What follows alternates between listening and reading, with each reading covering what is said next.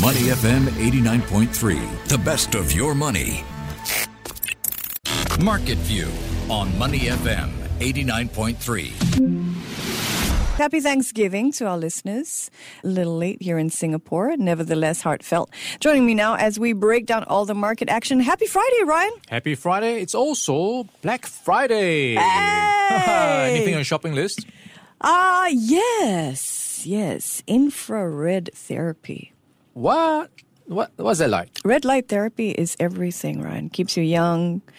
Oh, so that's your secret. That's it. I see. I've already gotten started, so I was up at midnight. Really? Just cutting out, so I've gotten a vacuum cleaner. Yes! I'm going to look for more deals. Of course, Black Friday, you've got lots happening on e-commerce fronts, all the bargains and discounts and coupons. Oh, thank you for the reminder. I forgot that today's the day to shop. A good time to get your Christmas shopping done.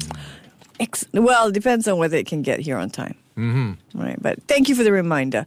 All right, everybody. Apart from shopping, everybody's talking about OpenAI. This whole week we've been tracking the story of OpenAI, the company behind that artificial chatbot ChatGPT. A week ago, Sam Altman was ousted from his role as OpenAI's CEO by the company's board. There have been 3 CEOs leading OpenAI over the past week, but now Altman is back. And most of the former board members are out. Be careful what you wish for when you're a board member because your worst dream might come true. This is the stuff of Netflix drama. So Altman is back, but questions remain why he was fired in the first place. What do we know now, Ryan? Yeah, I'm sure those folks are not getting any Christmas cards from Sam Altman. Well, as you pointed out, not a lot of info to go on. So there is a lot of speculation about what's happening. So one of the leading theories is the difference in appetite for how much pace development should be going for AI products, commercialization, and so on. So it's that ongoing tension between non-profit and for-profit, right? And this is where Sam Altman is on the side of moving things faster. And he had a recent conference where he came out to say, hey, guys, we've got ChatGPT products available for everyone to use. Everyone can make their own products on top of that. So that supposedly was a point of concern for the old board members. And they wanted a slower pace because of the potential risks. Where AI, we've already seen how it can be used for the wrong reasons, deep fakes, malicious tweets, and all the sort of bad stuff that can happen when technology goes in the wrong hands. So that's the tensions that played out. But of course, you need to run things as a business most of the time. So that's where you are right now. And a lot of the employees were on Sam Altman's side. Nearly the entire company signed a petition for him to return and for the board to go. So that's what we have right now. The majority wins. Sam Altman is back, and if you look at the board makeup, there are 3 names now. One of them leading the board is Brad Taylor, the co-CEO, rather the former co-CEO of Salesforce. So he's got a bit of a tech background. Then you get a finance background from Larry Summers. So this is the former Treasury Secretary. So he's not just financially savvy, he's also got the political connections. So a very useful guy to have on the board. And you have the third guy, he's actually a survivor from the old board. And this is the CEO of Quora. So he is sticking around, and he is Adam D'Angelo. And he's got, of course, a tech background. He's also someone who's been on the board of other tech companies.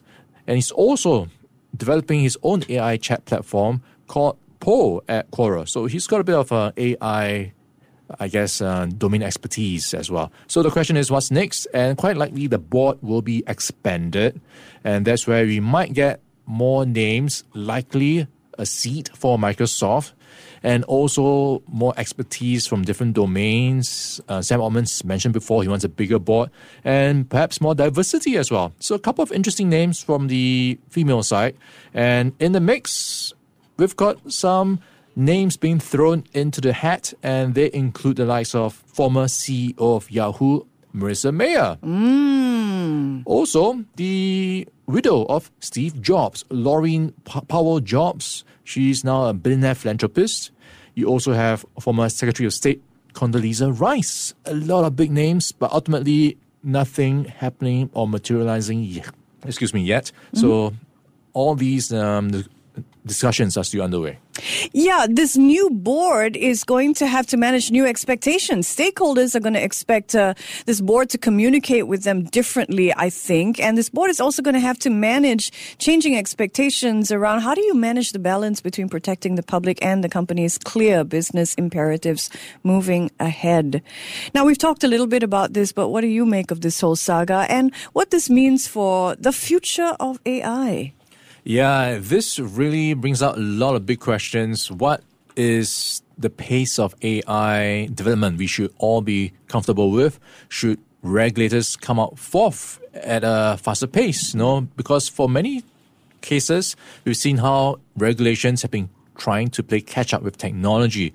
And with AI, perhaps they need to step up the pace and form the rules before these things happen. So that's what many parts of Europe are now discussing, whether they need more guardrails in place before things spin out of control. So that's one big area of focus. And I suppose for many of the companies, they'll be trying to get hold of more talent. So I'm sure these AI experts will be in hot demand. So there's going to be a lot of discussions. And I think this space is likely to see more sequels in terms of dramas playing out. More sequels. I like the sound of that. More chats here for sure about OpenAI's fate as we move forward. Let's turn to China now, though. I want to look at China because the shares of troubled property developer Country Garden surged nearly 25% in Hong Kong trade yesterday. Country Garden's business is still struggling, though. In October, it posted its biggest drop in sales and in at least 6 years. So what exactly is behind this renewed bullish interest in Country Garden's shares? Yeah. It hasn't materially changed anything yet, but already investors are pricing it in. And that's the news that China is stepping up to support some of these property developers. So Country Gardens, alongside many other developers, is a list of 50 of them, are eligible for a range of financing support. So that's according to people familiar with the matter. So no official announcement yet, but already you can tell investors are a bit optimistic and pricing it in. So that is an important, point to take into context that for quite some time, the regulators have been trying to be a bit more hands-off to let market forces dictate what happens to the so-called weaker guys in the business. So they should be weeded out because that apparently is healthy for the ecosystem. But now they are getting more concerned, so much so that they are now taking a more proactive, hands-on approach to support them more actively. So a couple of things are playing out here.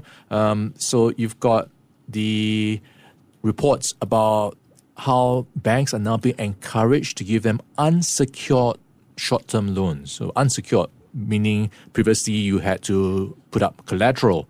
You had to be good for your money somehow. But now unsecured. So that's the point where we are right now, a bit of a pivot for regulators. Wow. The scope of funding, though, and the long-term implications for what China is looking to, how China is attempting to guide financial institutions to support the property industry, still unclear. Country Garden, by the way, not the only Chinese developer to really benefit from reports of new government supports. CIFI Holdings surged 48%, and the Sino-Ocean Group jumped more than 30%. All right, let's bring the conversation to Singapore now, where nanofilm technologies is attracting a lot of interest from investors, not in the best ways, though.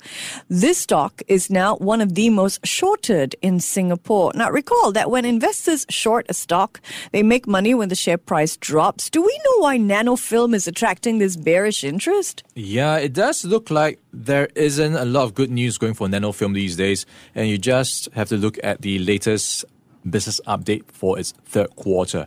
So if you look at it, you've got Nanofilm's group revenue for the 9 months ended September coming in at 128 million.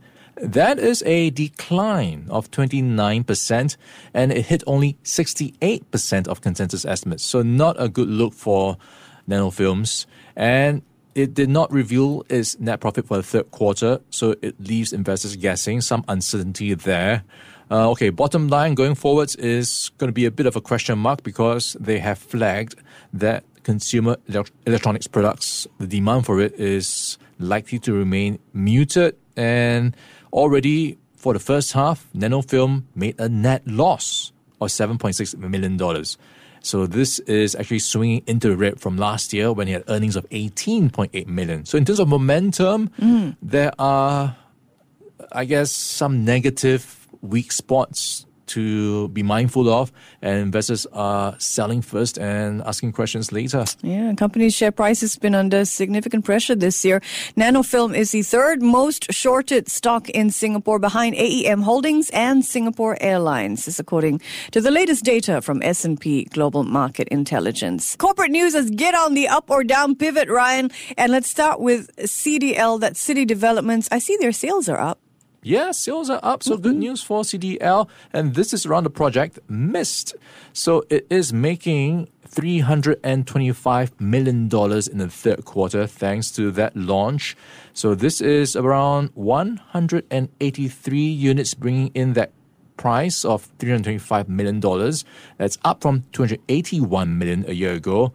So it's sold 183, up from 95 units last year. So all in, pretty good quarter, but a bit of caution going forwards because it expects private home sales to be measured as the market takes what they describe as a temporary breather to digest a slew of new launches in July. Meanwhile, the Mist powering CDL's, I suppose, good news day today. That's a 408 residential development. They're along Upper Bukit Timah. PSF, let's see, average PSF $2,065. So the high end of things. Yeah, and 94% of buyers Singapore citizens. Interesting. So CDL sales up. They sold 183 units in the last quarter. That's nearly twice as many as a year earlier, by the way. How's Apple looking this morning?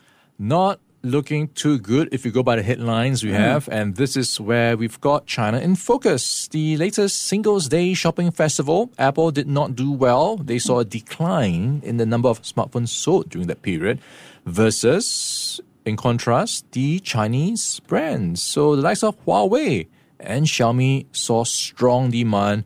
So Apple was down 4% year on year if you just look at the 2-week sales from October 30th to November the 12th. But in comparison, Xiaomi was up 28%. Huawei was up 66%. Wow. So I suppose you could put it down to a couple of things. One is perhaps Chinese consumers are more patriotic. Perhaps that's one reason with all the US-China tensions going on. Huawei also has been coming out with new models, foldable smartphones, more faster smartphones as well, the new chips. So a lot going for it. Also a signal of a turnaround after a tough few years with the US sanctions. Yeah, so it's interesting, isn't it? It's a new data point. China's Singles Day, the shopping festival. Apple just not doing as well as Huawei and Xiaomi in terms of number of smartphones sold. Okay, let's look at interest rates in Turkey. It might seem like an odd topic for up or down, but hold on, all will be clear in moments. I am going with down because it's a tough, I guess, situation for Turkey to be in. Yeah. We are talking about interest rates by the central bank. They have raised it by 500 basis points to 40%. So that's about 5%.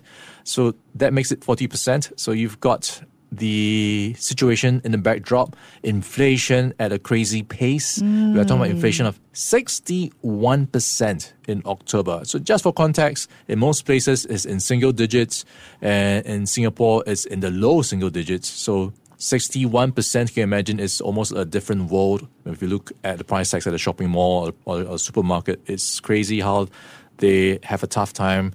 Plus, the lira is falling, and you've got high inflation, so they need higher rates to fight inflation, and it's going to be a tough uphill battle. Turkey's bank trying to get ahead of expectations, serious in their fight for inflation. Look at that, 40%.